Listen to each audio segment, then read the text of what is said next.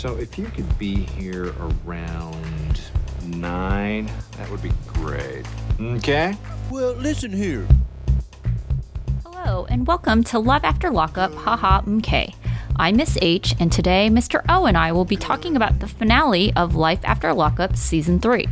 This week, Christiana meets up with Tara and confronts John. Michael proposes to Sarah and gets a call from Maria. Chevelle and Quaylen fight over a phone. Amber tries to help Puppy, who refuses to help herself. Destiny gets married while Sean lines up another convict. Andrea fights with her Utah friends. Lacey gives birth and John goes on a date. And Brittany and Marcelino leave Cindy in Alaska. We will finish off the episode with our power rankings. If you like what you hear, please support us by subscribing and leaving a 5-star rating, or any other constructive comments are welcome. Quick note that we will be back when Love After Lockup premieres their new episodes. In the meantime, check out our other podcast channel, 90 Day MK, Teachable Moments with Miss H and Mr. O, where we are covering the current season of 90 Day Fiancé, as well as classic episodes from Before the 90 Days, Season 1. Thanks, stay safe, and enjoy. Step 1, step 2, step 3, step 4. Hello, Miss H. Hello, Mr. O. How are things going? Things are going pretty well. I feel like I'm, organizing some things in my life and cleaning house, and I kind of feel like that's what it's like with this season coming to a close. It is. Of course, you just, based on what we talked to, you mean that literally. You're cleaning your house. Yeah, I mean, you're organizing things in your house. Right. It's not even a metaphorical way of going. No, I meant like I was spring cleaning. Yes, but you're right. Cleaning house. That's what we're doing in this episode. I feel some of them are coming back. Like, we know some of them are coming back, but I think we're done with a lot of these people. Yeah. There are some people that it's just their storyline is so played out. I get it. It's dramatic, but it's just like, but it's the same thing over and over again. Like Michael and Sarah. Yeah. So let's start with Michael and Sarah then. All right.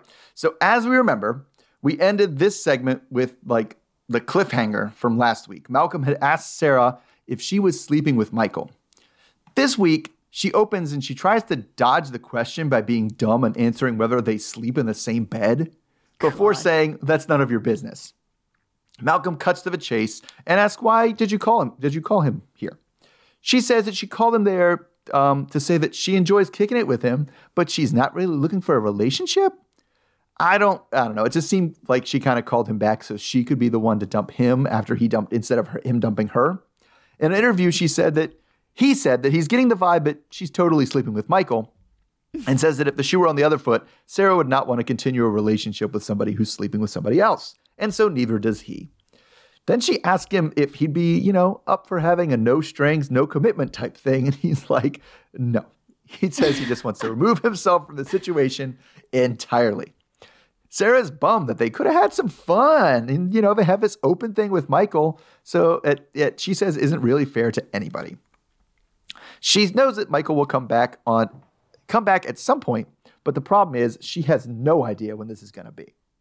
So then we flip over to Michael's date.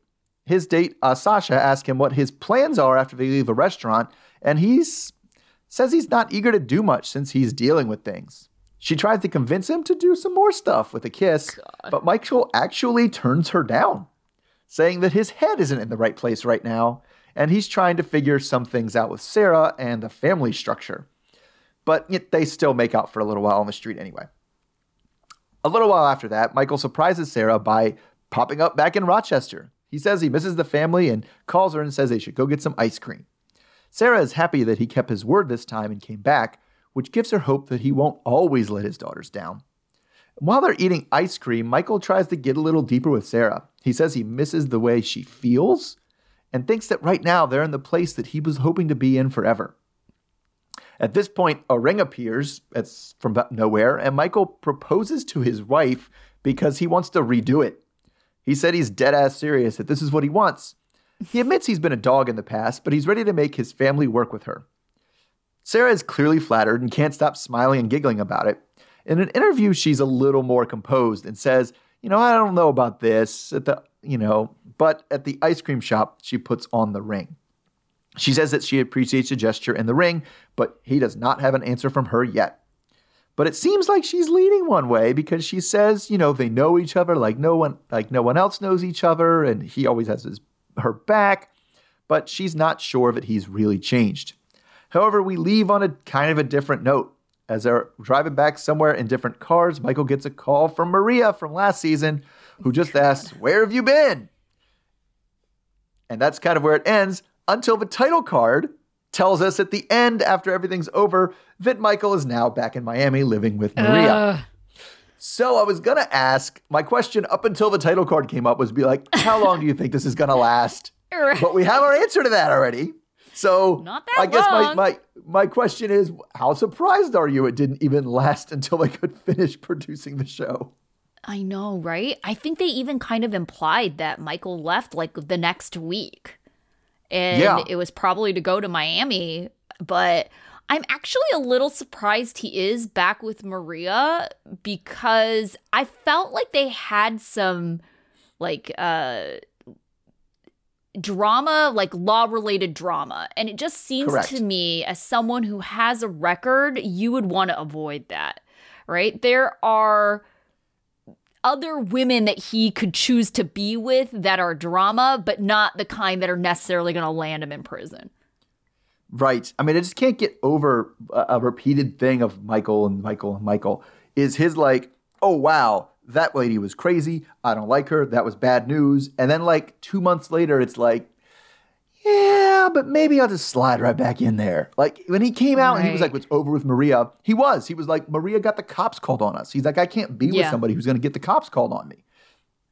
And like, it didn't even seem like he liked her very much. And he definitely hadn't talked to her. I don't understand. It was so weird. I don't get him at all either. I feel like he really wants to be a certain kind of person, but when it really comes down to it, he isn't that person. And I don't get why Sarah doesn't get that too. It's like, how many times can one person let you down before you stop believing them? Yeah, I mean, he seems to be like, he wants to believe himself at the end of the day that he can be a family man, he can be a good person, but he just keeps changing his mind about who he wants to do that with. Like, and it's never going to be the person he's with. Like, he's just going to keep bouncing back and forth between people. Yeah, that's true. Okay, so the other thing that just really annoyed me during their segments is Sarah and Malcolm. Like, Sarah is so pathetic in this scene. How she's just trying to get Malcolm to be a booty call is just like, how desperate are you?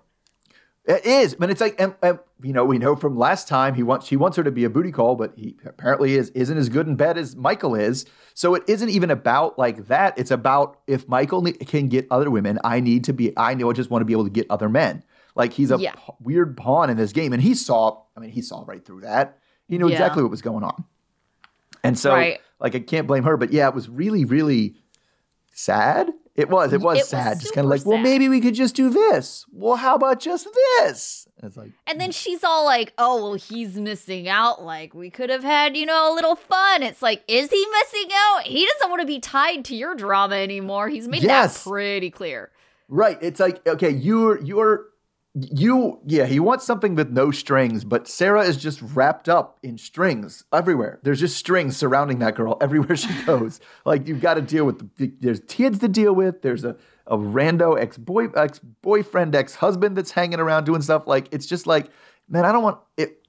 If I wanted no string situation, I would pick one that had way less drama than this. Yeah, and I kind of feel like it's also odd to me that she's trying to plan out a booty call. Like, I thought the whole purpose of the booty call was that you just call someone up, like, whatever. It's not like you're like, hey, listen, we're going to have a thing. You're just going to be my random booty call. It's different than a random booty call. She wants more of I guess it changes then from being that to being a friends with benefit situation where it's kind of like, I want to explain that we will hook up from time to time, but it will never progress beyond that. And it will just be fun. And that's like, if you're on the same page, then we will do that. And it's just, a way of being clear, but like, setting the expectations for people. Cause sometimes booty calls can get a little complicated when somebody thinks it's more than what it is. Yeah, but I kind of feel even with friends with benefits, like all of those things, I feel like the foundation of those kinds of relationships is that you never sit there and define the relationship. That's the reason why, you get these kinds of misunderstandings and, we're just having fun because you're not having those serious conversations with the other person to like kind of check in and see where you all are at. But I mean, it's possible. Isn't it possible to do that and have a serious conversation and both of you be in the same place of, hey, yeah, I don't want to do anything else but this. And you're like, yeah, neither do I. This works for us. I feel like you could have that conversation. But I also feel like this is not it. I feel like, if they had broken up over other circumstances, having nothing to do with someone else, and if that someone else wasn't still kind of in the picture, then yeah, maybe they could have kind of a friends with benefits thing. It's like the exes that just continue to hook up. But I don't know. It's just dangerous territory because I kind of feel like, if exes are still hooking up, it's more likely than not that one of the two wants something more and they're just not saying anything because they're afraid of losing what they have. Oh, absolutely. Absolutely. I mean, I was saying, put myself in Malcolm's shoes. Like, this is not, there's no way. She can't, like, she's hung up on Michael. And, like, you're never going to have the fun, no-string situation she says she wants if she's hung up on anybody. Either, the person she's hooking up with or somebody else. So it just won't work. Right. Okay. Well, our other family, we have Brittany and Marcelino. So Brittany and Marcelino are still in Alaska. They finally have a chance to talk, just the two of them, and Marcelino talks to Brittany about how he's felt neglected since Brittany has started to focus on her mom. Brittany tells Marcelino that she does appreciate him. She tells him that she is fighting hard because she wishes someone had fought hard for her when she was in the middle of her addiction. Marcelino says that Cindy's a grown-ass woman, and he wonders if the progress they're seeing is just because there isn't any alcohol around.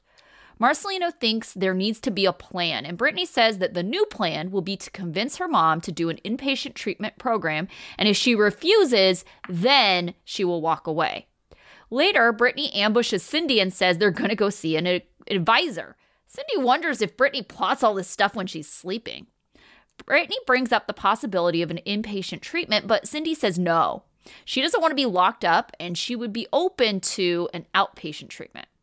They meet with Carl, an addiction counselor. Cindy admits to liking her pills, but also says she feels like she's drowning. Her body and her mind are just tired. Brittany is surprised to hear her mom admit that she is addicted to pills, and she has a flash of hope that this is the first step towards recovery. Later, Cynthia tells Brittany that she will not go back to Vegas with them later that night. Cynthia says she felt a calm when she was visiting the facility, and she says that she'll be staying in an inpatient treatment for a few months. Brittany is excited and encouraged to see Cindy wanting to help herself. Cindy thanks Brittany for fighting hard for her and calls her her hero. Later, they are packing up, ready to say their goodbyes to Grandpa Gil and his girlfriend Stephanie. Gil goes in for a hug with Cindy, but then Cindy just puts up her hand to say she has an announcement. And she tells the whole family at that weird moment that she is staying to do inpatient treatment. Marcelino looks shocked and hugs her to congratulate her. Marcelino has a healthy skepticism and says he needs to see that she's walking the walk before Cindy finds herself in his good graces once again. Marcelino is reluctant to admit that maybe this Alaska trip was good and productive. Brittany and Marcelino drive off, leaving Cindy with Gil and Stephanie. We find out that Cindy didn't quite complete rehab and she's back in Vegas. Brittany now wants to pursue a career in counseling.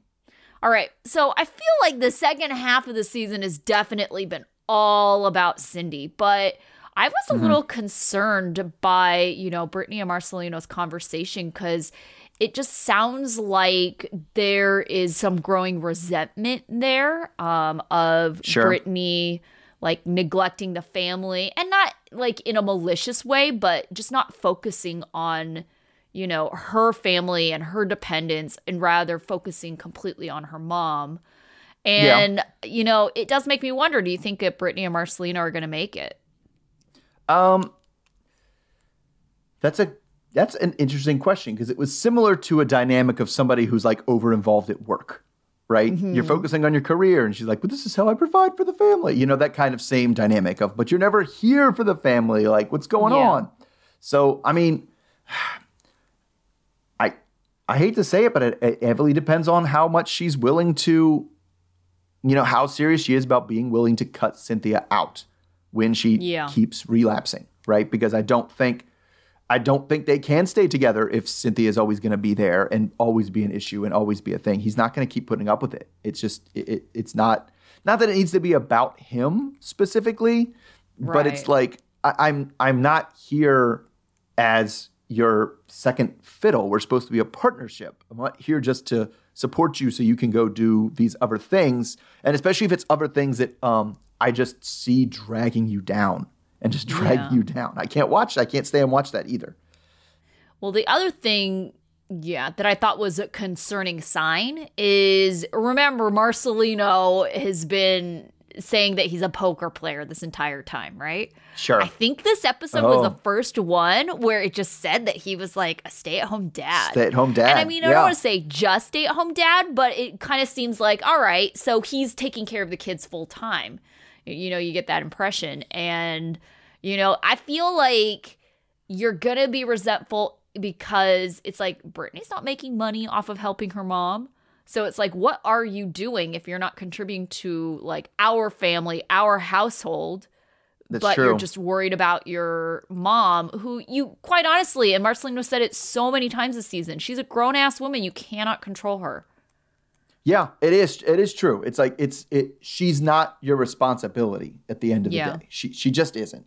But your children and your family are your responsibility. It's like, so I totally see where he's coming from. That it's like, especially you're right, because you're right. Officially stay-at-home dad. He said that. I mean, he said that when they were having a conversation. I've been doing all the work in the house while you've been doing this. I've been doing it all.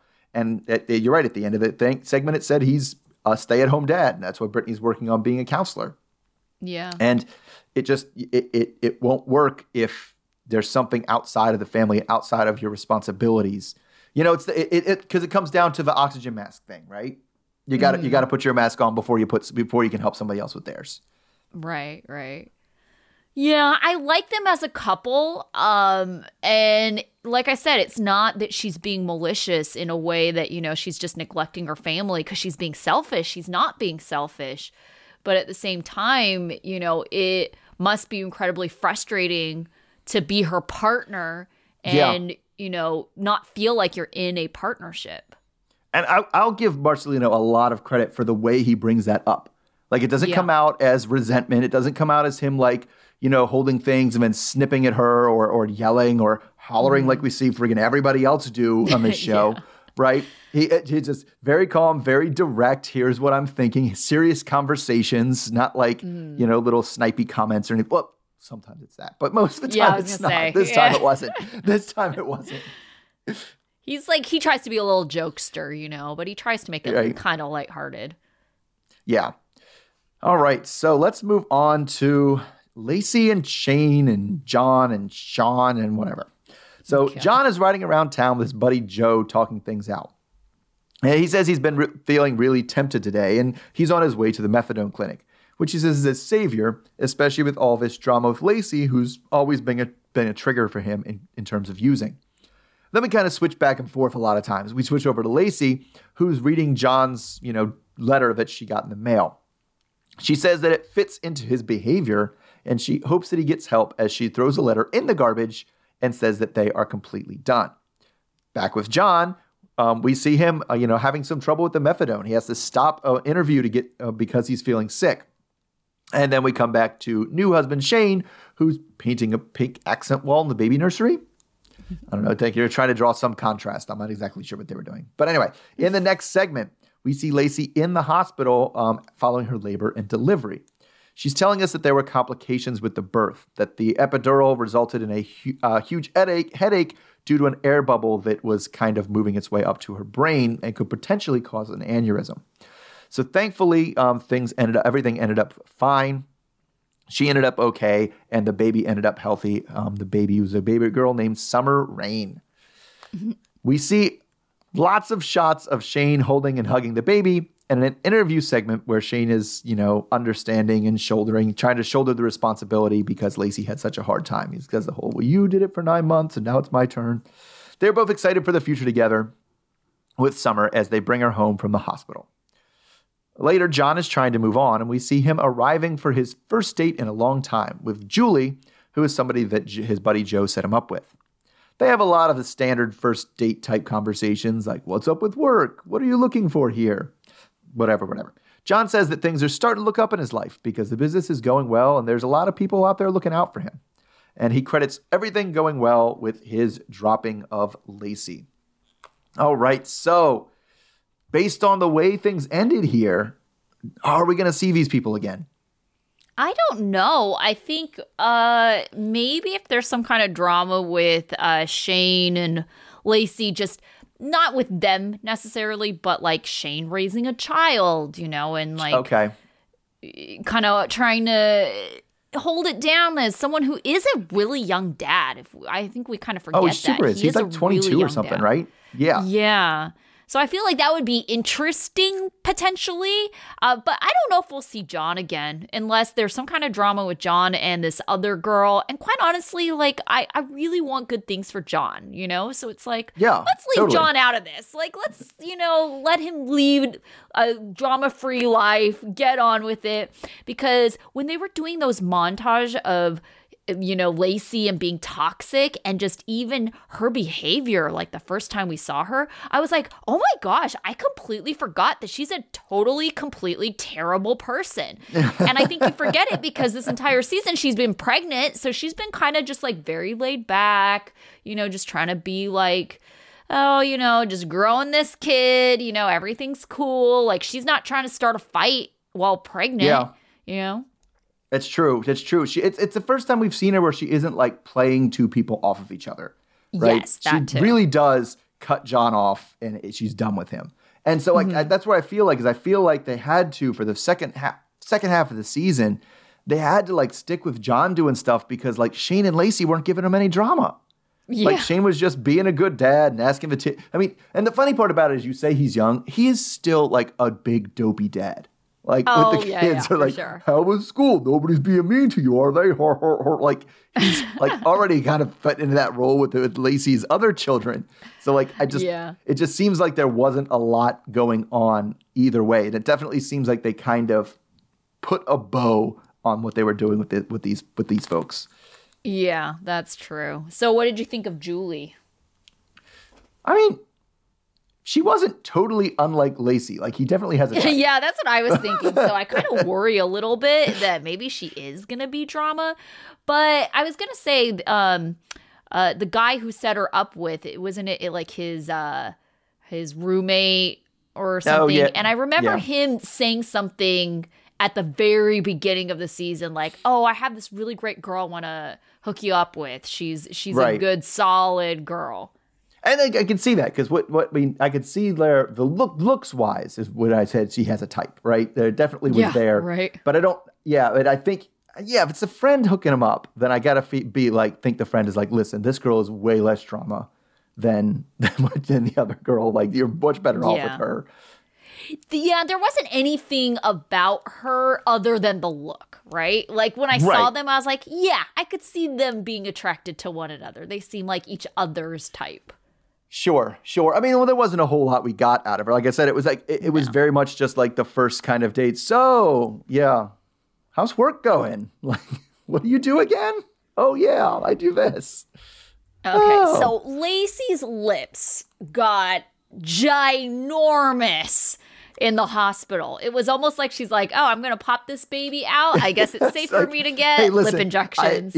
I have the epidural already. The baby's out. Let's just do it right now. I'm already here. Let's do more. At the same time. Yeah, it was out of control. And then she also had like those big fake lashes.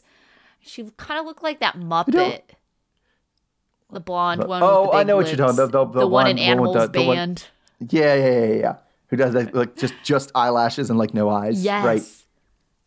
I mean, I don't know. I know those two things are in right now. Like they're trending. Everybody's trying to get bigger lips and bigger lashes. Do guys actually like that look?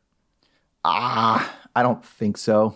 Like, I don't like the big lashes because they're so obviously fake, right? There's nobody Okay, sure. they're like, they get them to the point, and the lips that too. Like, these are so big they couldn't possibly be natural, and that's what you're going for. That's what you're going for. I don't care.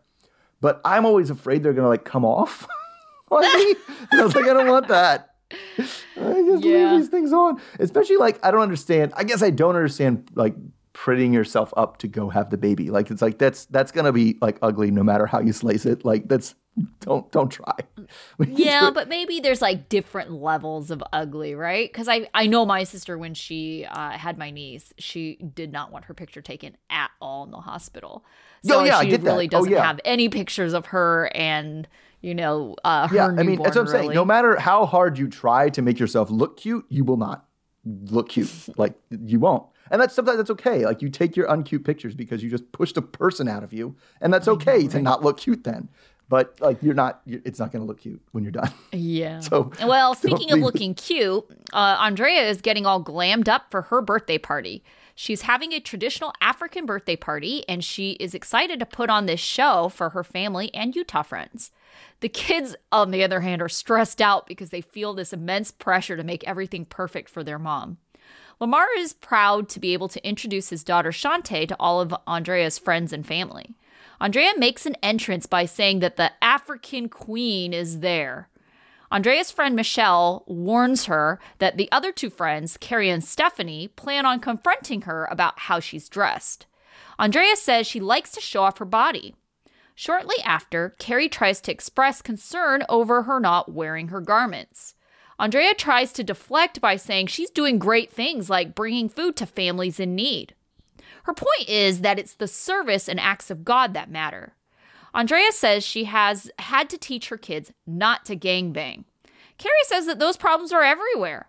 Andrea says that if she thinks it's the same, they are delusional. She asks if she fears walking to her mailbox, and Carrie says she does.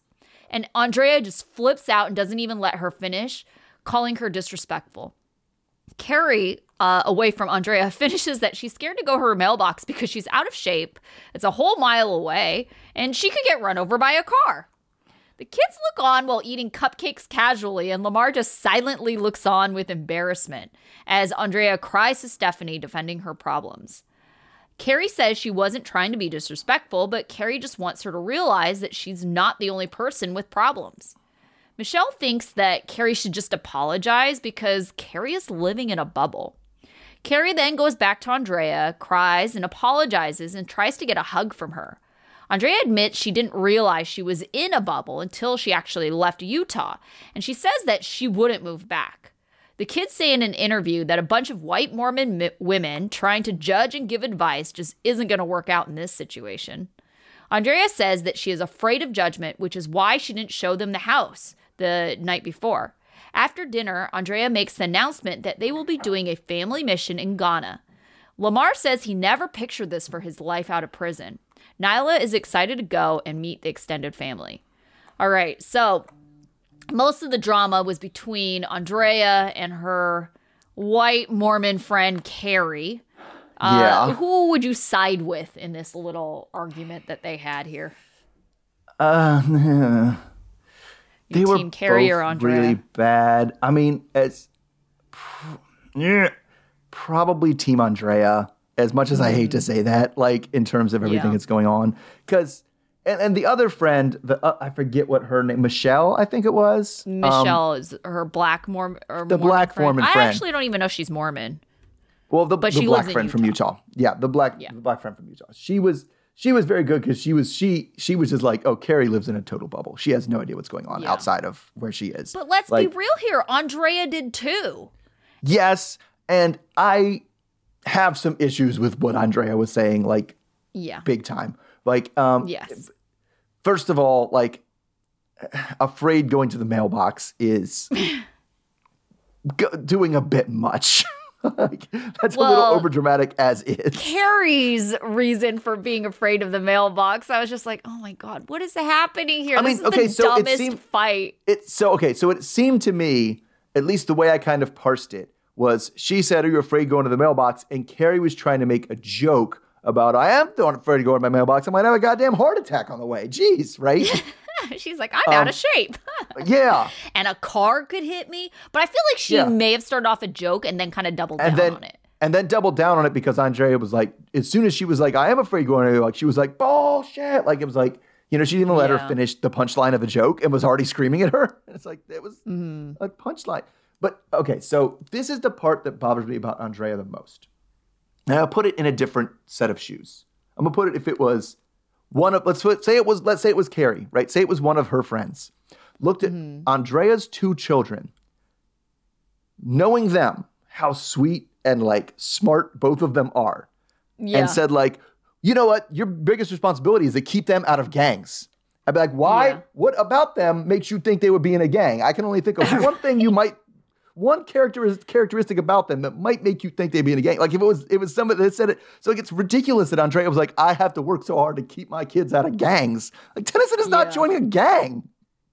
Yeah. I think the thing that I struggle with is that Andrea could have just handled this, and like with everything, with so much more like empathy and grace, Like she could have said, hey, listen, I know that you think it's a certain way because I thought that too when I was in Utah.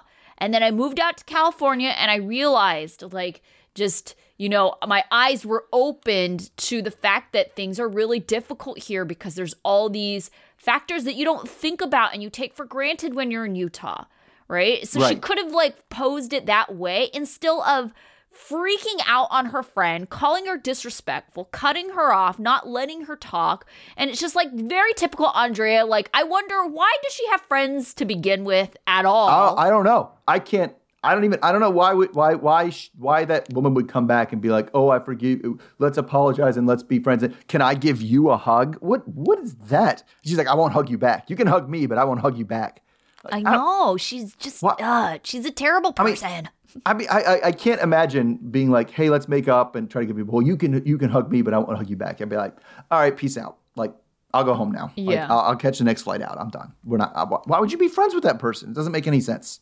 Right. But then that kind of makes me wonder a little bit. It's like, I feel like people who are desperate for friends maybe are attracted to other people who are desperate for friends because, normal people wouldn't deal with that. Right. Okay, so going backward, changing tracks a little bit. So the food came out, and Andrea described herself with 4 words. Elegance, luxurious, spiritual, and vegan. Like, I didn't even know she was vegan. This is the first I'm hearing about it.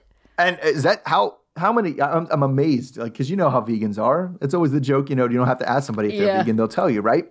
But like, the first time I've heard she's vegan, and with all the like moralizing she does, you'd think that would have come out way before now.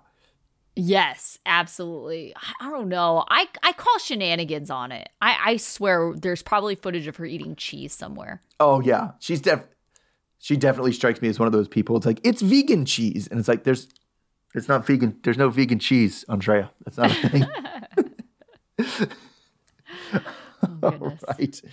All right. Let's go. All right, let's just go to the other shouting match. Why don't we? All right. So this is Chevelle and Quaylen, or Quaylon as he calls himself at the end. Anyway, the fight that started last week is continuing again this week. Quaylen says, that Chevelle isn't making him happy, and this really triggers Chevelle into some loud shouting about how she gave her all, and she was there when no one else was. She leaves the house in frustration, so they continue their shouting match outside. When they kind of go back and forth. Whenever one of them tries to walk away, the other one follows them and yells at them in this weird cycle of screaming. Then Quaylen gets into his truck to, I guess drive away, but he can't because Chevelle is standing outside yelling that you have my phone, you need to give me my phone. And so eventually he does get out of the truck, pushes past her, and gives her phone back by spiking it on the sidewalk as hard as he can. It's at this point that the cops pull up. The police first want to talk to Chevelle, who has gotten to her car and is just locked in. With the producer's help, she starts to talk. And she says she's okay and she just wants to go home. Side note, which I was confused about because I thought they were home. Yeah, I have no idea. But then the police say they saw her phone getting smashed and that their protocols won't let them ignore that. If she won't talk to them, they'll have to arrest him for smashing the phone. Chevelle says he didn't do anything and it doesn't matter that he smashed the phone. The police tell her that she needs to get out of the car so they can figure things out. Otherwise, they'll be arresting Quaylen. When Chevelle does get out of the car, KCPD asks production to stop filming, so we don't see exactly what happens. But we do hear that they were convinced that Chevelle was safe and was not going to press charges, so Quaylen did not get arrested.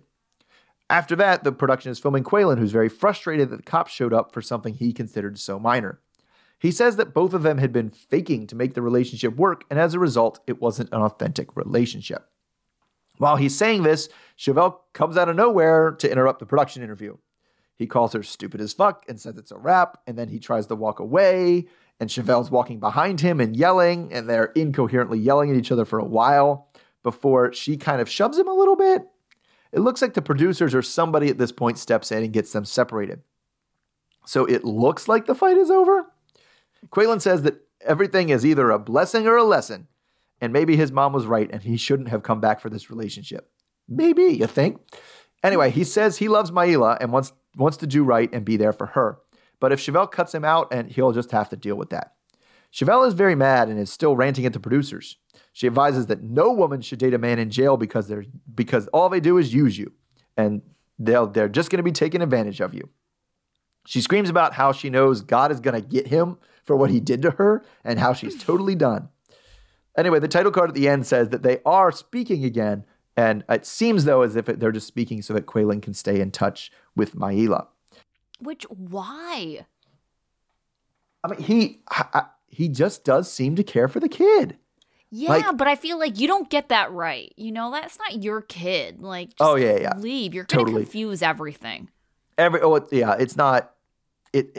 It was a bad situation to bring to the kid. But so what? I couldn't figure out what specifically was it about what Quaylen was saying that just set Chevelle off, like completely off, like off the chain, uncontrolled. Like what was it? I couldn't understand what he did that made her upset. Yes, that upset. I don't know. Yeah, I think there's a couple of things. Like, one, I think that she just didn't like kind of being called out, like she was a hypocrite. And then also, I think like for someone who does things like this, like, you know, gives things and does things for other people, to be so unappreciative of that. And I feel like that's what it came off. I've been unhappy this entire time, so you haven't appreciated a single thing that I've done for you or I've bought you. How could you, let me do all these things for you if you were so unhappy the whole time? Oh, because now you're going to make me feel used and like replaceable. And and like that I'm the bad person. But I do think Chevelle was overreacting. Like she had a crazy reaction, but I think it's just her realizing that it's over and she spent all this time and money on this person. And she really, she is so dead convinced that she was going to marry this person.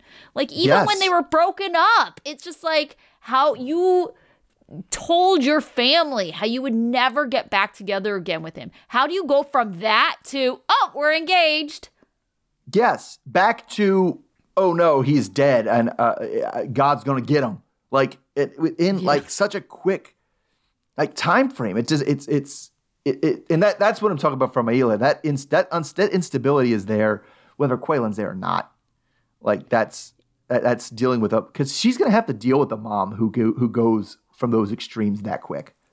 Yeah, which is scary. So at one point, Quaylen says something about getting a blank pic, and they bleeped it out. But if you were watching the captions, I was like, wait, she got a dick pic?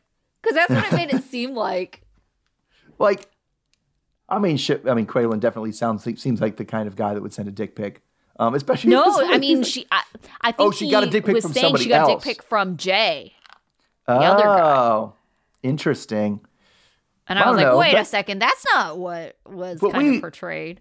I say we don't know. You know from personal experience that doesn't mean she was soliciting the dick pics or wanted it at all. Like that could have been just a free bonus random one. Yeah. I was also super frustrated with Chevelle for a couple other things. One thing is that when she was going through her like crazy meltdown, how she said, how could he do this? I'm out here struggling.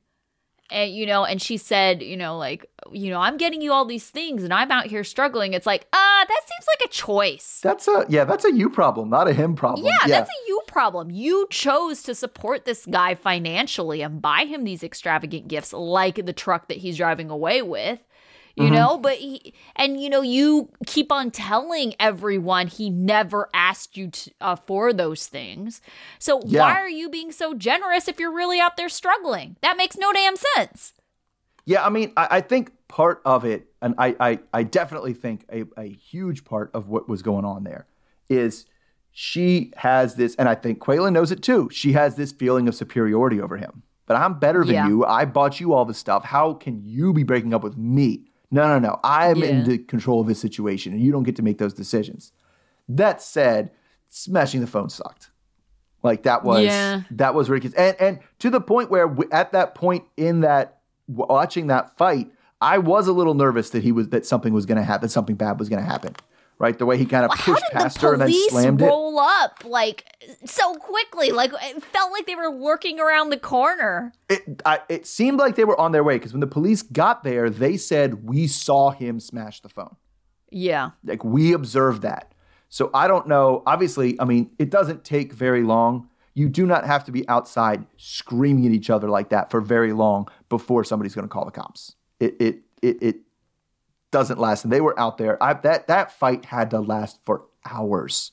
They had to be out there. Her disrespect towards the police, it really just made me so uncomfortable. It's like, they're not trying to arrest you. Just answer their questions. I don't understand why you're going to throw out attitude as bad as you are. I get it. For the same reason, I mean, Quaylen has enough experience with the law that he knows not to throw out, that he doesn't throw out the attitude. Not right or wrong. I always couch that. Attitude toward the police is not a punishable crime, right? Mm-hmm.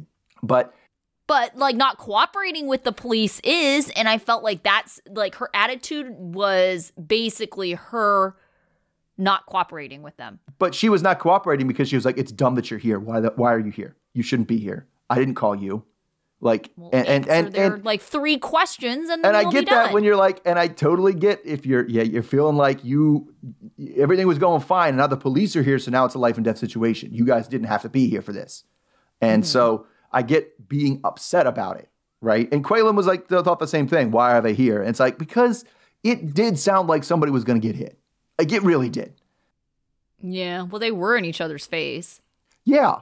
Like it sounded like anything could have gone down at any moment. So I don't like calling. That's one of those situations that I wish we had somebody to call that wasn't the police to come and calm those situations down. Community counselors. Yeah, those are the things when people talk about like the police do too much. Like the police aren't counselors, right? And that's the kind of thing. Or mediators of any kind, yeah. Yeah, exactly. That's when I wish there was somebody else to call. Okay, so what is going on with Chevelle's outfit and just fashion choices? What was that? It was like a spandex, like unitard thing. But it was like with bell bottoms on the bottom. It had ruffles on the bottom. Yeah. It looked like what a man would wear for like ice capades. Yes, it did look like a old-timey, not even what they would wear these days. Like what they would wear in like the old times. Like it's not aerodynamic at all. Well, I mean, for speed skating and stuff, yes. But I'm talking about the guys like, yes, I almost like the ice dancing. Like I'm imagining somebody would wear that on the bottom and then like the Carmen Miranda like fruit basket head on their head as they're ice skating around. It was just, I don't know, were there sequins on it? There was a lot of like colors. There was a lot going on, a lot of colors. It was. Okay. At the end of the day, you do you when it comes to fashion. And the only thing I really judge is, is it flattering? You know, like Did it you can wear fit? something super obnoxious as long as it's flattering. I could be like, yeah, okay, you know, but it wasn't. Yeah, it was accentuating some things she probably didn't want accentuated. That's It true. made her look That's like true. a football player. okay, If a football so- player was wearing a figure skating outfit, that's what it kind of looked like. Part of the reason that's like one of my like things is thinking about that. Thinking about when I put something on, right? Thinking about what if I have to go to the hospital in this? You know, it's like you're gonna be having to talk to the police wow. in the thing wearing this getup. Like, oh, maybe I'll tone it down a little bit. Yeah, that's definitely a choice. Wow. Yeah. Yeah. But I don't know. I mean, if she's choosing it, she probably thinks it looks good. She'd be like, yeah, bury me in this thing. It's all good. Well, I definitely wouldn't want to. If you go to the hospital, they're cutting it off immediately. It's just getting cut right off. They're not going to deal with that. Oh, one could hope. All right. So let's talk Sean and Destiny. So Destiny's mom is waiting outside the courthouse, implying that something could be wrong. But instead, Destiny walks out with a muscular man and a bouquet of flowers. It ends up that Destiny got married at the courthouse with a guy named Jason. Destiny says that Jason is truthful and treats her so well. Jason tells us that there's a lot of meaning in their relationship. Destiny's mom is happy that Destiny and Jason are just close in age, and she hopes that it works out, but she did kind of seem a little unsure about it. Destiny doesn't plan on telling Sean about the marriage because she's hoping to scam as much money as she can out of him. She doesn't feel bad about it either because she thinks that she deserves it after all the hell Sean put her through. Sean is getting all kinds of calls from prison. The first call is from Destiny, who is trying to get Sean to once again send her money. She says she's freaking out because she's back in prison and she has 1.5 years left. Sean is thankful to be off the hook for the bond money, and he does feel bad that she had to go back, but not enough to actually send her money. She tells him she's done things she's not proud of, but really right now she has nothing. Sean says he's taking his power back and tells her it's not going to happen. Destiny blames him for where she's at as Sean hangs up on her.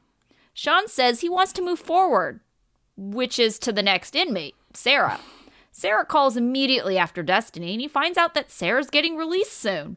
Sean says that he met Sarah and Destiny on the same website at the same time. Sean says, no, he loves Sarah, not like he loved Destiny. And he especially likes the part where she says she wants to have sex with him when she gets released. We find out Destiny is set to be released in 5 months, and she is still married to Jason, while Sean is waiting to meet Sarah. All right. I would ask you the question realistically, but I already know the answer. Is Sean really that dumb? Do you think he was really still in love with Sarah the whole time he was with Destiny? Because he claims like, oh, no, Destiny wasn't my true love. Sarah was this whole time. I don't understand why he thinks that makes him look better or look good at all. So Yeah. both. You did a lot of dumb he's- shit if you were in love with Destiny. yeah, if you're in love with somebody else and you still did all of his dumb stuff for Destiny, I'm like confused. abandon your kids and really ruin Oh my that God. relationship. Yeah. Yeah, for someone you don't even really love. And sunk all that money into it and put your stupid $50,000 that we're finally done Yeah. of hearing about on the line. Like, it doesn't, Right. the behavior does not match. But I was actually in love with somebody else that whole time. No, you weren't. Yeah, This is pick number 2. Pick number 1 didn't work out. You went to pick number 2. And Okay, the one thing I will say in his defense is maybe he didn't really have them ranked, or maybe he did. Maybe he did think Sarah ranked a little higher than Destiny, but he is also a man of convenience. Who's getting released first? Totally. Oh, Destiny? Okay, so she's my number 1 now. yeah, totally. That makes sense. He is stupid and lazy. So now, okay. So the question I have then is, we heard all this stuff about Destiny. Oh, you're talking to Kelly. Was he talking to Sarah that whole time too? The whole time he was together with Destiny? So Well, yeah, I feel like he would have to be because if he's trying to, nurture all of his options at one point, and Sure. like you even see it like with Michael, always trying to cultivate all of his options, make sure he doesn't like lose anyone. It's like you have to do some amount of maintenance with everyone else. Otherwise they're going to lose interest because they think you've lost interest. Yeah, I mean, not just lost interest. So I also then wonder if he's continuing to talk to this Sarah girl just to like keep her on the hook. That's basically all he's doing, right? That's like literally what he's doing. Did Sarah know he was like living and engaged to somebody else? Well, yeah, no, absolutely not. So like, I don't know. So like, I mean, he is a lot. I don't think at this point though, I mean, as shitty as a person as he clearly is, I don't think he owes Destiny anything anymore. And like, it really bothers me the way she keeps acting like he does. But yeah, I don't know. I don't think he does. Yeah. Like, it's done. That one's done. To me, they like, y'all tried to use each other. It didn't work. Right. And you went your separate ways. We're done now. Yeah. That relationship Plus, is it doesn't broken. even make sense to me, her whole reasoning why Sean should still give her money. She's like, oh, well, I'm only in this position because of you. You forced me to be dependent on you. I'm like, like, no, he I don't didn't. think he would have fought you if you wanted to get a job. If you wanted to make right. some side money, I don't think Sean is going to be like upset about that. He wasn't like, no, my woman must stay at home and like cook and clean, because she wasn't doing that either. So I don't really understand her logic behind, oh, well, the only reason why I'm dependent on you is because you made it that way. Yeah, and that's the thing is basically her reasoning is, well, of course you were giving me money. I wasn't going to get a job if you were giving me money. So as long as you were giving me money, you were making me dependent on you. And now that now that you're gone, I still need that money that you were giving me. And so it's like a weird circular thing. But Destiny's logic always comes back to people should give me money for free, and if they don't, they're just wrong. Because. Like, Right. I should get free money all the time. And Like with if the you're not gonna give me government. free What? money, yeah. You can't just write checks. People do. The government does it all the time. Why can't I do it? Oh, yeah. They just write checks. And the government also prints their own money, and you're not allowed to do that. So, Oh, yeah. Destiny logic. yeah, that's what I'm saying. The Destiny logic is always like, I get what I wanted, and that's all that matters. Yeah. All right, so let's go on to my last couple is Amber and Puppy. So as Amber is leaving work, she gets a phone call from Puppy's supervisor that she never showed up at the place she was supposed to clean. Queen says that Puppy was at the last place. They clean Airbnbs, so they were going between a few Airbnbs. The last one they were at, she was at it acting weird and apparently never made it to the next house on the itinerary. Amber's extremely frustrated because she's not interested in taking care of someone that isn't going to be taking care of themselves. And this job was one way to prove that to her. So Queen gives Amber the address of the house, and she pulls in and searches the house, where the camera focuses on empty bottles, and then she comes outside and starts yelling at Puppy's name at the pool. And then we see what's going on. Puppy is swimming in the pool. And by swimming, I mean like floating there, clearly on some kind of substance. Yeah, Amber says you're floating there naked, which confused me because she clearly had a bra and panties on in the picture. Yeah, anyway, she did. Amber is scared and mad, and Puppy is drinking in the interview. Like they take him aside to interview her, and she's still sipping whiskey. Like, she's all like, missing whatever, an I don't care. eyelash. Yeah, missing an eyelash too. Later, Amber gives her the fourth degree about whatever it is Puppy is doing right now. This is not the time to chill. It's the time to work hard and get your life together. But all it seems Puppy wants to do is the chilling. So Puppy's response to all this like lecture is, "I love you," which just makes Amber more angry. Amber says she's going to change her parole address and move on before getting in the car and pulling away. Then Puppy says she'll quit drinking, but then takes 2 giant-ass swigs right out of the bottle that she throws onto the ground within like 10 seconds of saying she's going to quit drinking. Then Puppy sits on the porch of the Airbnb with her bottle of liquor, feeling bad for herself as Amber drives away. It's a few weeks later now, and Amber and Puppy haven't spoken since. Amber is meeting Sammy on this windy-ass bridge. She has her own place now in order to stay out of everyone else's drama. Back at Kathy's, Puppy is brokenhearted since she feels like Amber left her and now she's all on her own. Kathy brings up the Vince situation, and that's still kind of up in the air with the adoption. Puppy then brings up that she's seen on social media that Amber is back with Sammy. Kathy said she had her suspicions about that.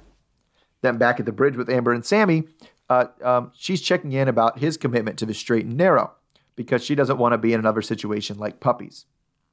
Sammy seems really super into Amber, calling her his heir, and it seems like this relationship is the one she's going to be in moving forward.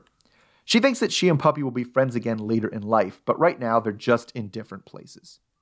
Back at Kathy's, Puppy misses the relationship she and Amber had in prison, and even goes too far to say she might have been codependent.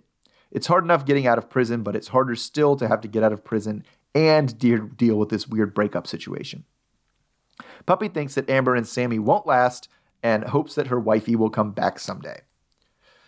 So then after all that, we have to hear about Sammy's foot fetish. Amber says that it's his favorite part of her body, and he wants her to do all sorts of things with them. And then Sammy says that she could basically control him with them. So very weird. It was very weird. I don't get it. I never quite got foot fetishes. I'm much more interested in other parts of people's bodies. But anyway, so I don't know. What do you think? How long do you think the Amber and Sammy, do you think that's going to last? Yeah, I think it's going to last. I feel like Sammy may have like a very unhealthy view of Amber, but yeah. You know, it's almost like, the people who are addicts, how they just have to be obsessed with something. So, I mean, maybe it's good for him, but it seems like it is kind of borderline unhealthy how obsessed he is with her, because if things don't work out, I just feel like that's like a life changer, a life ruiner, you know? Right. And I don't think like any one person should have that importance in your life where, you know, your life is going to go off the rails. Right. And it also gives it also is an addiction. And it's not fair to that person. It's really not fair to that person to give them the feeling that like, oh, well, if you break up with me, I'm just going to turn back to drugs and be an addict. Like, oh man, like I'm clean now, but you are the only thing keeping me clean. It's like, that's too much. Like that's putting way too much on somebody else. And it's just not fair to them. But like, I mean, you can see kind of like, I feel like Sammy gave her what she was looking, or at least so far, what she was looking for from Puppy, right? Right. But I don't even think, I'm still not convinced she could have ever been what Puppy wanted her to be. Yeah, I mean, the thing with Puppy, and it makes me so sad, is that she just cannot see outside of what she's doing right now. She can't see how her actions have made Amber kind of turn away from her. You know, I feel like just even their relationship, let's say that Sammy was in the picture still and that Amber did still want to romantically be involved with Sammy, she would still be friends with Puppy if Puppy wasn't, you know, in danger of, you know, dragging Amber down with her. You know, Amber wants to stay, outside of prison. She wants to live a certain kind of life, the straight and narrow, as she says. And I feel like Puppy, you know, she worries about Puppy because she cares about Puppy. And Puppy just doesn't care about herself. And so it's got to be incredibly frustrating as a friend to watch your friend be like self-destructive. I mean, yes. And even for more selfish reasons, it's really, really hard to have a friend whose boss calls you and says, hey, she didn't come to work. Like, oh my God, how am I dealing with that? I'm a grown person. Like my life is hard enough to keep together. I can't keep you at work. Now I'm missing my job. Like I totally get that. Like you can't be that for somebody else. You really can't sustainably be that for somebody else. Yeah, I think it would have been more powerful to have Amber and Kathy confront Puppy about her drinking. You know, because I think in some ways Puppy thought that Amber just wasn't interested in her anymore, you know, and that it was something fundamentally about Puppy that she just didn't like. And so I think that's why she didn't really take it very seriously. She was like, you're always so mad at me. You're always yelling at me, you know, and it doesn't like equate it to, you know, like her actions. She equates it to like, oh, well, this is how she feels about me. She's yelling at me because she doesn't like me. Yeah. And it's You know, also, so yeah, that's true. That's fair. Like she's trying to push me away. And so what does it matter what I do? What does it matter how I act? Like whatever. Yeah. She's just going to not like me. Yeah, the thing, it's not that it's nothing personal, but it's like, it's the things that you're doing that are making me mad. And I care about you enough that I want you to get better. And that's why I'm yelling. That's why I'm talking to you. Yeah. So I think it would have been helpful if Kathy and Amber both kind of had a sit down with Puppy and talked about their concerns and really focused on, you know, that it was the drinking and it wasn't her. Yeah. Yeah. But yeah, that's fair. Yeah. The last thing I wanted to say was Sammy, like since the first time we saw him, he's looking kind of rough. I feel like he aged 5 years. So I thought Sammy from the get-go, like there was like, I felt like his face looked older than his body, if that makes sense. Like, well, yeah. But I felt like he aged another 5 years from the time that we from the saw time him. he got out of prison. Well, Well, the he other never thing too looked young. I'm not trying to say that, but is don't a lot of guys? Isn't it kind of like a scenario? We think we've talked about that. Most guys, in terms of their physicality, muscular, in shapeness, are never going to be as in shape as they are when they get immediately when they get out of prison. Oh yeah, that's true. Right, because you're in prison. It's like, No, what's I there was to do in talking your about free this time? guy's face. Lift weights? I wasn't talking about this guy's body. Well, at I just all. wonder how much, but your face looks, as you gain weight and lose muscle tone, your face changes too. I just think he needs to trim up his beard, his whatever stubble he's got going on a little bit. He could probably be all right. Needs some face, maybe some daily moisturizer could help out. Yeah. Always the moisturizer, right? Okay, let's talk John and Christiana. So Christiana is waiting in the park to meet with her sister Tara. She really wants to get to the bottom of what went on with Tara and John. Tara gets dropped off and they both hug and say how much they've missed each other. Tara points out that Christiana has gained some weight.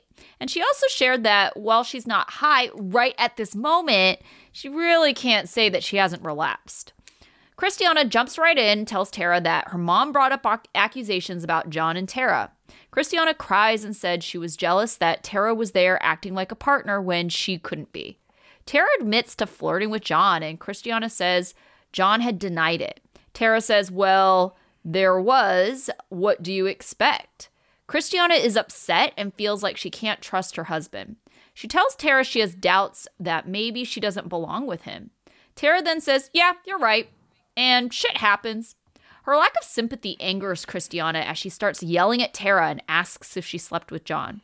Tara admits that she tried to kiss him as Christiana makes a half-assed attempt at trying to slap her across the face. Christiana said she would never do that to her. And Tara says, yeah, you did, because Christiana slept with her boyfriend / baby daddy while they were both sleeping on the floor and Tara was in the bed right next to them. Christiana thinks that doesn't count because they weren't married.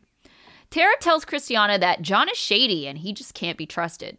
Tara thinks he's trying to keep them apart. And she tells Christiana that she can find out for herself about John and then just report back to Tara. Christiana worries about what her life would look like without John because she really has nothing. The next day, Christiana gets out of bed wondering how she's going to get over the betrayal. She goes outside to talk to John. He picks up that something seems wrong, and Christiana gives him a chance to come clean. He doesn't take the bait, and she tells him that Tara said they were flirting, and now she doesn't believe anything John says. John understands the mistrust since he reminds us again that he has never been faithful to anyone, except Christiana. John is honest and says things maybe went too far. Christiana focuses on the fact that he lied to her about the flirting. John says that he made a mistake, but in the end, he didn't act on it because he's in love with her.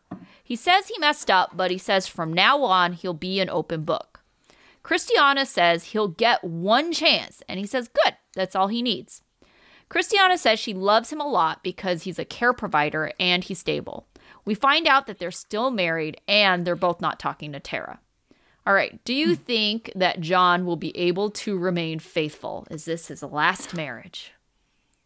No, just based on history, right? There's no way you cheat on every single partner you've ever had and then just be like, and then this last one, nope, no cheating at all. I mean, I guess eventually. Well, you know what they say, like, it only takes one, right?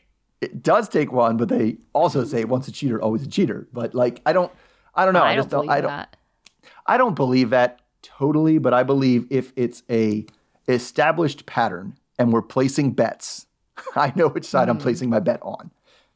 Yeah. So I'm not saying it's impossible. I'm saying it's more likely than not he will not remain faithful.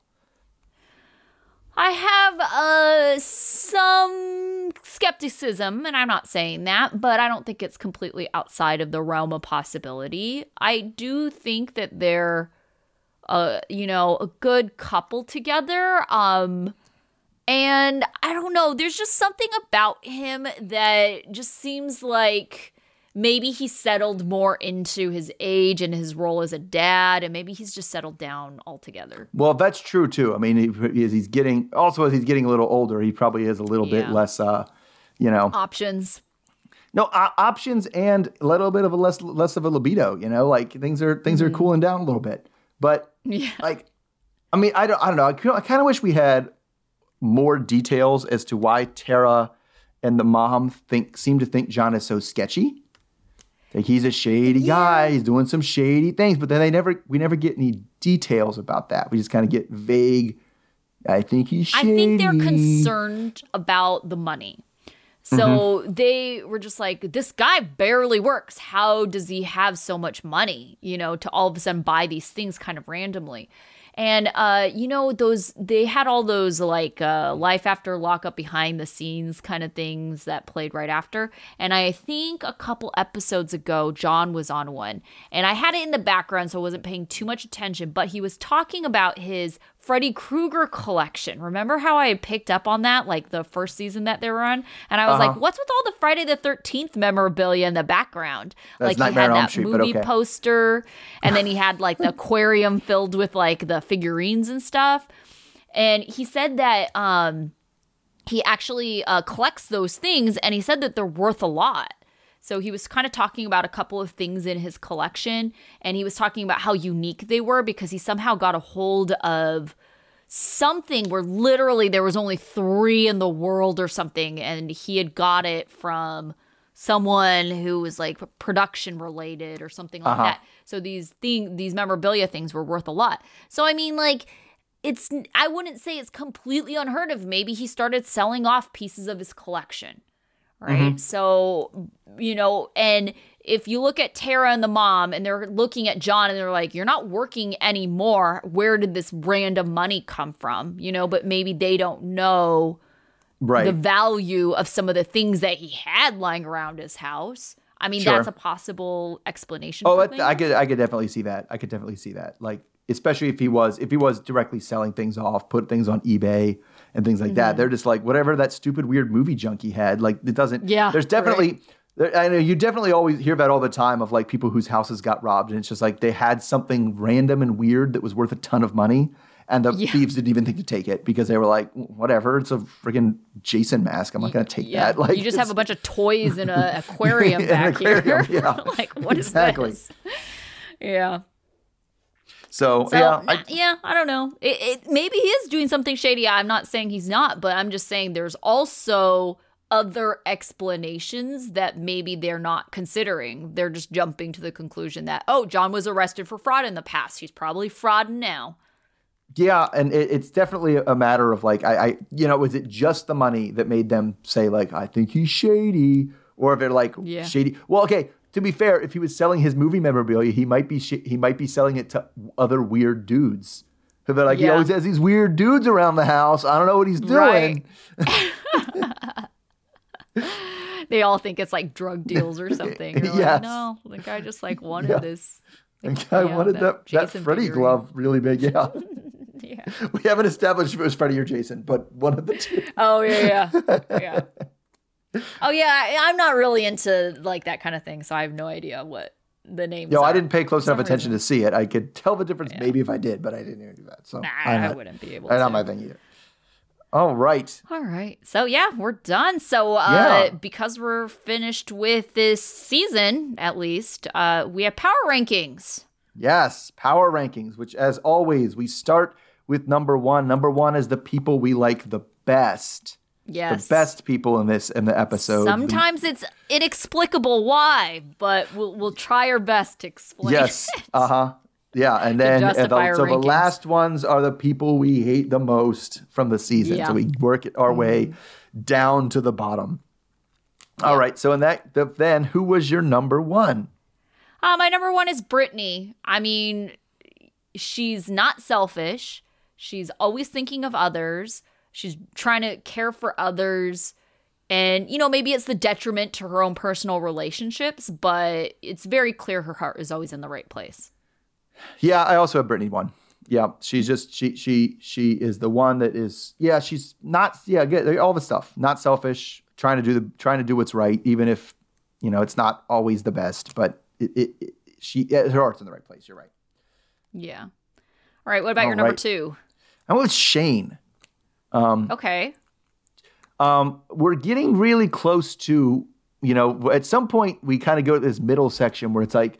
I couldn't think of anything ridiculously objectionable he did, but I feel like, I mean, he's not the smartest guy, but it seems like he's trying really hard to be a good dad. He was as supportive as he could be with Lacey, and remember, she lost the two of the babies that she was originally pregnant with. I thought he dealt with that. The only thing he didn't deal with so great was when he found out she was not even she was talking, that John texted her. He got some jealousy there, but I just think, I mean, he wasn't in it a ton the whole season, but I just feel like he was, making strides and doing the best he could. Yeah. I feel like towards the top of my list, and actually it'll be past my number two, I feel like, it's kind of where Shane kind of falls in. They didn't do anything terrible, and so it's kind of like, did I like you or not? Would I want to chill with you? My number two is actually Amber. So Amber, I think, is one of the few, previous convicts that is really trying to do better for her life. And she's not dependent on other people, because I think that's the other thing, is I feel like some of these convicts, or previous convicts they are trying to do better for their life, but maybe not doing everything they can to be independent. Okay. Yeah. So Amber's I my see number that. two. A lot of them kind of put themselves into like a situation where they need the other person to pull them through. Yeah, because they just don't know how. And I get that. I mean, everyone has said how difficult it is to get your life started once you're out and to not have that help. And I feel like Amber, she didn't really have that help. And I feel like she did a pretty good job. I mean, by the end of the season, she's out living by herself. That's true. So, I had some more columns of that. So Amber's lower on my list. So my number three was Christiana. Okay. Just, again, that's somebody who just seems like they're trying to do good, seems like they're trying to do better, is in a tough situation. Now, she's one of the people that is like that. Like we said, not like Amber. She's not making it on her own. Now, maybe you can't make it on your own just yet, right? But she is definitely in a situation for herself and has herself in a situation where she kind of needs John right now. Mm-hmm. Right. And so that's, and she literally just did get out. She hasn't had time to get a job or anything like that either. So, but I mean, she just seems like she's making strides, trying to do the right thing. So number three. Yeah. My number three is Lamar. And so the reason why Lamar is kind of high up on my list is like primarily because he has to deal with Andrea, who, by the way, is very further much down on my list. But I mean, he just has so much patience. He's just so chill. He just wants like everyone to love one another, just love all around. So Lamar, he's my number three. All right. So moving to number four. My number four is Marcelino. Okay. We like Brittany and Marcelino as a couple. They seem to be the couple that is the most on the same wavelength, seem to actually legitimately deeply care about each other. And so this was no exception. He was doing some things that he didn't necessarily agree with, but was supporting anyway. I mean, he didn't do it without complaint, which is why he moves down a little bit on the list. No, I agree. But he still did it anyway. So Marcelino's my number 4. Yeah. So Marcelino was actually my number 5 for all those same reasons. And the person I put above him was actually Con John, because I know we have a couple Johns. Okay. I ranked John pretty high because I had a lot of like empathy for him.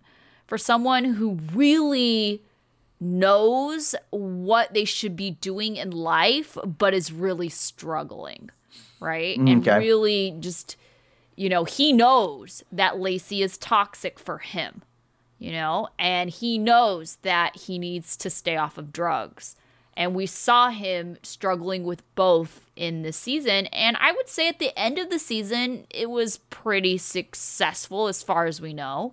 Sure. I mean, obviously addiction is going to be an ongoing battle, but I think he was making the right decisions this season. And I really appreciated that he was being really dependent on his friend, whose name escapes me, but like a guy that he's living with. That there was Joe, and there was, what's the other guy's name? The guy with the long dreadlocks. hair.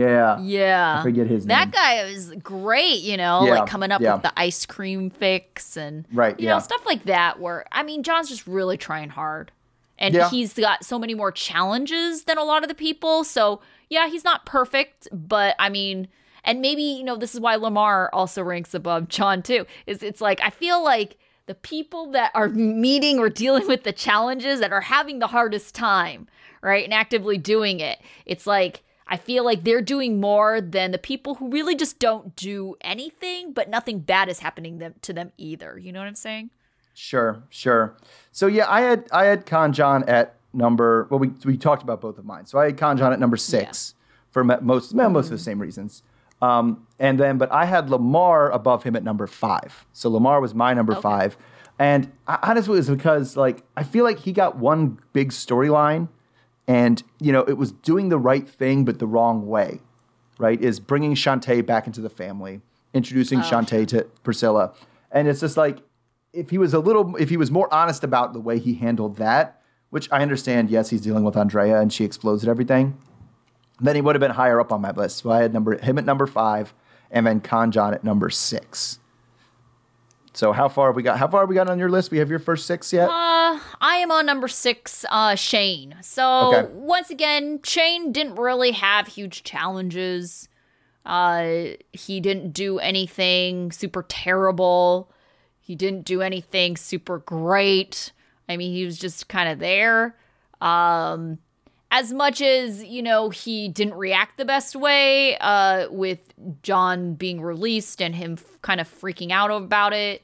I mean, on the other end of that, he was supportive of Lacey during, some tough points in their pregnancy. So, I mean, that all kind of balanced out. So, makes sense why Shane is kind of in the upper middle. Yeah, that's about where we are, right? We're about a third of the way down the list. So, yeah. I feel like we're just keeping it in-house. My number 7 is Lacey. Okay. And this is where we're definitely getting into, I can't think of anything particularly objectionable she did. At least not this season. This season. This is self-contained within this season. Yes. Sure. She definitely, kept John at arm's length. She didn't lead him on at all, right? No matter how much he was doing that. But, but then she didn't have much to do. She was pretty much just pregnant the whole time. It was like, I am pregnant, and it was kind of that neutral zone. We're getting into that neutral zone right here. Yeah. Well, I would say that I did not necessarily contain it to just this season because with me, grudges die hard. So Lacey's a little bit lower down on my list. But we're on number 7. And so my number 7 is Christiana. Okay. So Christiana, once again, meeting some challenges. I would say the reason why Christiana's a little bit lower on my list is just because of her confrontation with Tara. like, what was that fake ass slap? And then like being confused, like, I never did anything to you. And it's like, hello, you slept with her baby daddy. Oh, that doesn't count. In the same room. Oh my God. She was in the room. So it's like, come on. So yeah, Christiana, a little bit further down just because of that.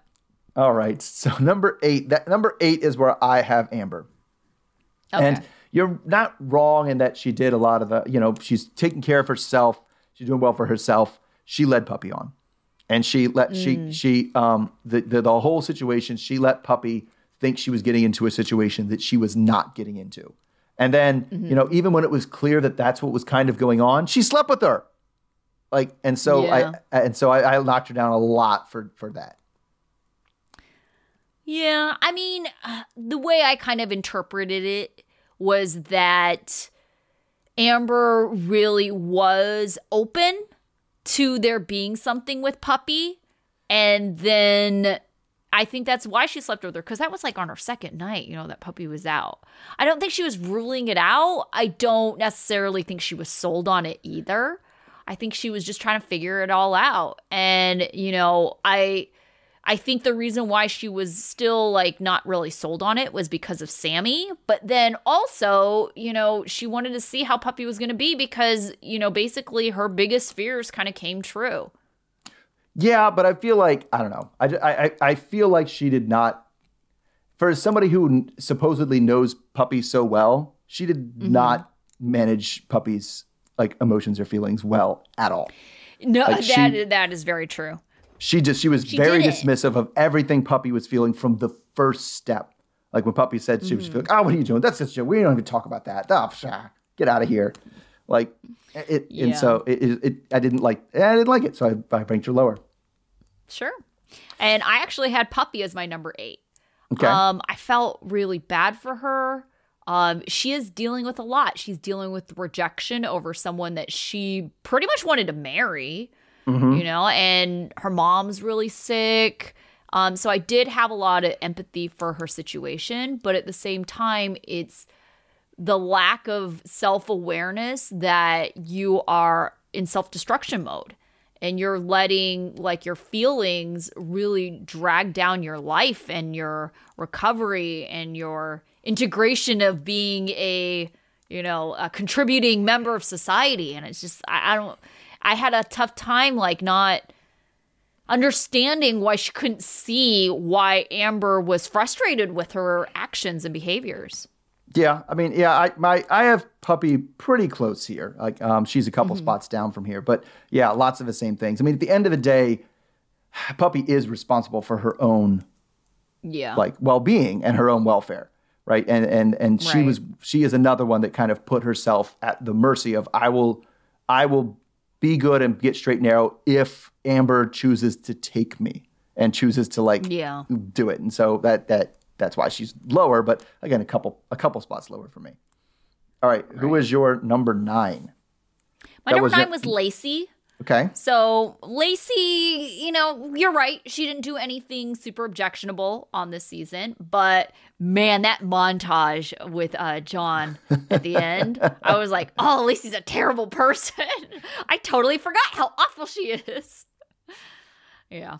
That was fresh in my mind doing these power rankings. What about your number 9? It was the last thing. My number 9, and I will have to caveat that because this is really grading on a curve, I think, is Andrea. Okay. She's not that far off for me. Because, okay. And the thing is you have to get off the last one. In the last one, she was pretty bad, right? Yeah. The last episode yelling at the person. And she was kind of bad at the beginning when she first found out about Shantae. But I feel like her meeting with Shantae is the best behavior we have ever seen Andrea on. Yeah. And so in terms of us like grading on a curve, it was like, wow, she actually had a major storyline in this thing where she wasn't a total psycho. So good for you, Andrea. All right. What about your number 10? That would be the middle of the list. That's where I put Puppy. Okay. Right there at number 10. And we kind of already talked about her. So who's your number 10? My number 10 is John of John and Christiana. Okay. So he is one of those people where he, is going to let it go as far as he possibly can. So he can't say, oh, well, I didn't do anything, right? And so, technically, he didn't do anything wrong, But it's like, but you kind of have to read between the lines of intent and things like that. So, I mean, the only thing that he could probably fess up to is, oh, I lied to her, right? But it's kind of like, yeah, but all the other stuff. So it's like you're getting a little bit further down because of that. But then at the same time, let's think about all he's doing for this family. Right, The fact that he took in her family when she wasn't even there. Mm-hmm. That's pretty generous of him. Yeah, I mean, so I called him 8 kids, John. I had him at number 11, right next. Okay. And yeah, same kind of thing. It's like in order to cheat, cheating is like a 2-step process, right? It's sure. You must avail yourself the opportunity to be able to cheat if you want to, and then you have to go ahead and do it, right? Sure. And as somebody who has cheated so often as he has, he probably should just stop it before number 1. But at least he stopped it before step 2 this time. But the fact is he was flirting with her sister. And almost made out with her. You're getting moved down for that. Yeah, that's not good. All right. So my number 11 was Andrea. I think the thing for me that just the worst part about Andrea, it isn't even the yelling. Even though that's annoying, but how many of these people yell? I think the second half of our list are all yellers. But yeah. But I think the thing that really frustrates me about Andrea is the fear she has instilled in all of the family. They fear doing anything lest they make her angry or unhappy. And I just feel like that is so emotionally exhausting. Who wants that person in their family? Who wants to deal with that? Yeah, totally. And but I feel like, and that's why I went here a little higher this time, because I feel like she's finally starting to understand that why did you lie to me? It's because you're unhinged and I have no idea what you would do when you found out. But the kids, the way they were running around the birthday party, it's they shouldn't have that kind of stress. Those kids are they're still kids. 16 fair. and 18, but it's that's so unfair to put the success of your mom's birthday party on the kids. What are you doing? Especially because, I don't know, that's already a little Bridezilla-ish already. Things can go wrong with your party and it can still be fun. Just chill. Just chill. Right. And plus, why are you going to put that on your kids? Yeah.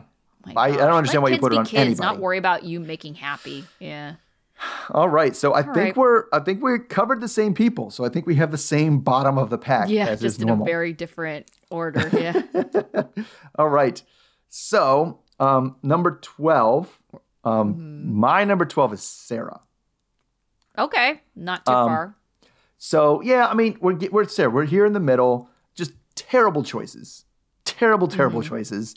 Letting Michael back in, but yep. I don't know, but leaving Malcolm off the hook. It's just that I can't defend anything she did all season. No. But everybody else was worse.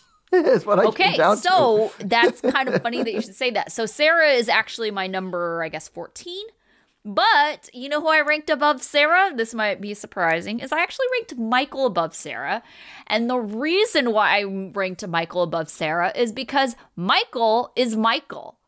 He has not changed in any of these seasons. He is the same terrible person, but we know what terrible we're going to get. There is nothing new. There is nothing he did that surprised me at all.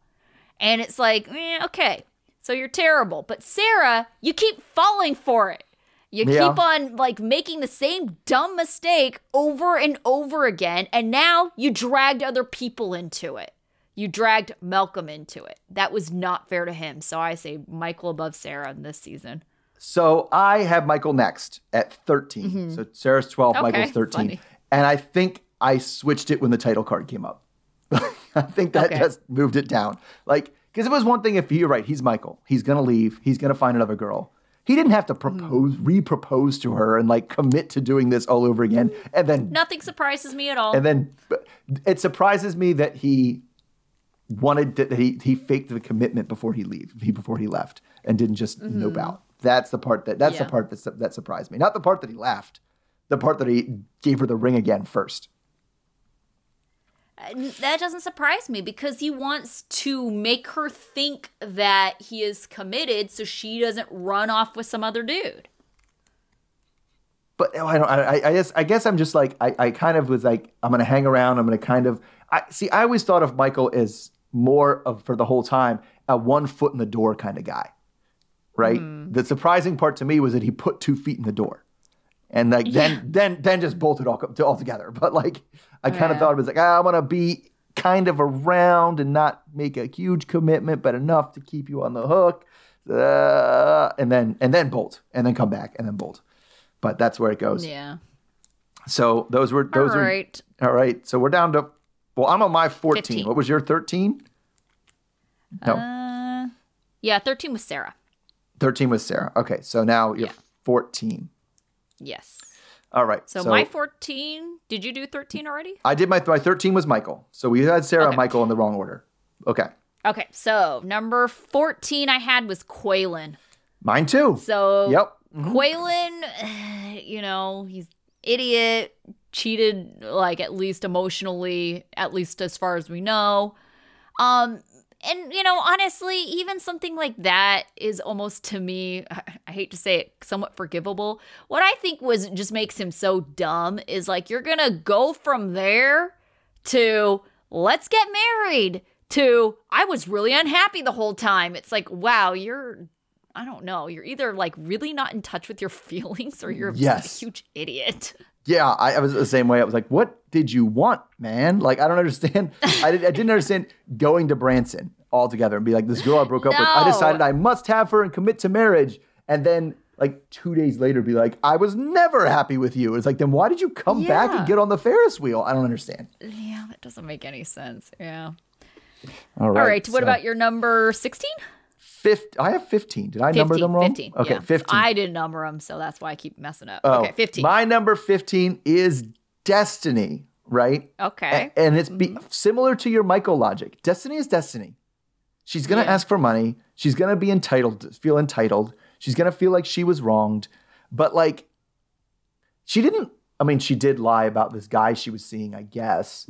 But like, she left a situation she wasn't happy with. She stayed with her sister. She went to court. Like, it wasn't anything that was like, bad in that she's, the way she is. But, she is what she is. And that's kind of where she falls. I feel like everybody else was like lower. Yeah. That makes sense. So I would say that my number 15 was Lindsay. I almost like forgot she existed. Uh-huh. She did go off the rails. She did get really crazy. But at the end of the day, like, what did she really do to hurt other people? Oh, I have an answer to that because she's way lower on my list. Oh, yeah. Oh, she's way. We'll get to it when she comes up on my list because she is down there. Okay. All right. That's good to know. So, yeah, to me, it was kind of like, she thought she was running game. Mm-hmm. But, at the end of the day, she kind of also got scammed. Yeah, she did. She totally did. Because as we can see, Scott is definitely a lot lower on my list. Uh-huh. Well, Scott is not high on my list. Well, we're already pretty much at the point where everybody's low on our lists, right? Right. But then, so then after Lindsay, I actually have Destiny. And same as you're saying, Destiny is like, yeah, you kind of know what you're going to get with Destiny, but at the same time, it's like, there were other things. Like, yeah, there was another person, like, you had no idea. But the thing that I was just like, wow, she has some nerve, is the fact that she's married to someone else. She's clearly not with Sean, but she somehow feels like she's somehow owed money from Sean. It's like, what world? Definitely. Well, that isn't even like in legal proceedings. Don't you like lose your alimony when you get remarried to somebody? my Isn't that usually the way it gosh, works? yes. I mean, now they barely do alimony anyway. No sense. I was like, wow, you really just, I don't know. Yeah, Think the world owes you everything. she does. She really does. All Yeah. right, so down to you said that Destiny was your 16, right? So that after okay. So what's your my 15, I think? My 15 Oh, was you're- Destiny. So my 16 after Okay. Destiny for me was Chevelle. Mainly because the other three people the last two have something in common that I'll talk to when I get there. Mm-hmm. And Chevelle also has this in common, but she's not quite as bad about it. What she did make no sense ever at any point. Like she was the one who felt entitled. She was the one who drove everything. We have to get married in 30 days. We have to do this now. I need this commitment. I hate this guy. Oh, he's back. I love this guy. We're getting married now. Let me mouth off to everybody in my family. You don't know my situation. We worked Right. things out. Right. And it was funny. Didn't we say last week she's like writing a book about like how to date people in prison? Yeah. And literally in this episode, she's like, don't. If you want to date somebody in prison, Well, maybe that's what her book says. just says don't. That's the entire book. Yeah. So Chevelle was my number 17. Yeah. Just her attitude about everything, right? Like she was always right. Everything, everybody was wrong. She was always right. How she was so disrespectful to everyone. I mean, I said, today how she's disrespectful to police. Quaylen's mom, her mom, Yep. D-Mark. She's disrespectful to everyone. She doesn't treat anyone well, Nope. And it's just like, oh my goodness, this lady, I just cannot with her. So yeah, she's pretty far down. Yeah.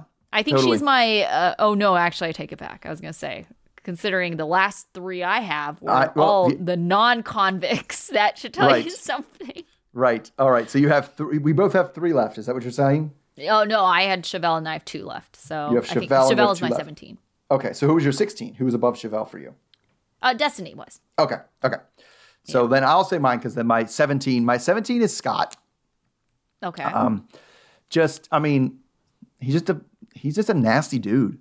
Like the way, as soon as things started to go sour, he was like, yeah, I knew she was going to end up back in prison eventually. And I gave her a chance, but blah, blah, blah, blah, blah, blah, blah. Like he just was super snotty to her the whole time. Right. And the fact that he did have all these weird things that he was like had in his desk or whatever, not a good dude. And we think we said that when Scott and Lindsay were done with each other and they left the show. We were like, they kind of deserved each other. Like they really did. Oh yeah, for sure. Yeah, they definitely did. All right. So that was my 17. So we each have two left, right? Yes. Okay. So do you want to do yours first? Number 18? Okay, my 18 is Sean. Uh-huh. I think the biggest thing for me for Sean, 9 kids. Come on. Like, Oh, what he are had you 6 doing? kids. 6? Okay. John had 9. He had 6. Okay. Whatever. Still 6 kids. Yeah. What are you doing? And, 6 kids that you have ruined your relationship with. And then you're the idiot who cannot be told that you were being scammed, that you weren't some kind of trick. And then when it ends up, you finally realize that you are. You're ready to jump right in and do it all over again. Like, idiot. Will this guy never learn? Yeah. So Sean was my second to last 2, number 18. Yeah. For the same reason. So I said my last 2 had something in common, and it's kids. Mm-hmm. Okay. Yeah. Sean has those kids who he completely ignored, and then the kid accurately got the things like, oh, as soon as she dumped you, you come back running to your kids. And no, he didn't even do that because he went run to another convict. He went run to another inmate. Like instead. So no, the fact that he completely abandoned his kids, wouldn't even answer their text messages. That's just bottom of the list for me. Right. And that's why Lindsay is number 19, because she has a kid too that she said she was really, missing and really wanted to be with. And no, some dude made her mad and she couldn't have, she couldn't get together with her secret girlfriend. And now she's going to go to jail for 6 years again with this kid around. Secret girlfriend. So to me, when you ask me who did Lindsay hurt, it's that kid. And that's why I put Lindsay at the bottom of my list. Oh, yeah. And Miley Grace seems so sweet. I I know. completely forgot. Oh, God, they haven't been on for a while. I completely forgot about Tara Bell. Right? She threw a little, she threw a temper tantrum so bad that she's back in jail for 6 years. because she after this kid that they pulled our heartstrings with about how much she misses, and they saw each other through the door because it was COVID and stuff, and she couldn't come over, and so she really, really disgusted me with that. Yeah, I'm on your side there. I probably should have ranked her a little bit lower, but I kind of forgot about them. I know. But that being said, the person at the very bottom of my list is Scott. I hate this guy. I hate the way he looks. I hate how creepy he is. I hate how, from the very beginning where he says, other, 50-year-olds would, be jealous that I'm sleeping with a hot 20-something. It's like, ew, ew, ew, ew. You have lied to get this person in your life. And then it all kind of unraveled, and then you're sitting there defending the entire time before it unraveled, oh, she's not a scammer, we really have love for one another, she's really great, everyone's just jealous of her, that's why she keeps on getting in trouble. It's how delusional are you? She's just so pretty that they keep arresting her out of jealousy. People are just jealous, and they lash out at her, and that's why she's the one getting in trouble. And how do you go from that to, okay, I'm gonna lie my way to get her over here, now she's here and things are falling apart, oh, I knew it was gonna be like this, and just the condescending smug looks on his face every single time something kind of came out. I was just I hate this guy, I just want to punch him in the face every time he's on the screen. Yeah, fair. Yep, so he's the bottom. All right. Yeah, so we don't know when the show's coming back. Yeah, they haven't said anything about a new season. Nope, not at all. So when this channel goes down for a little while, so if a show comes back, when the show comes back, we'll be back. But until then, please tune into our 90 Day Fiancé channel. We'll be hitting some classic episodes soon. Yes, I'm excited for you to see that. I know, right? All right, sounds good. We'll see y'all soon, I hope. Yeah, soon, I hope. Okay, take care, everybody. Bye. Okay, bye. Good.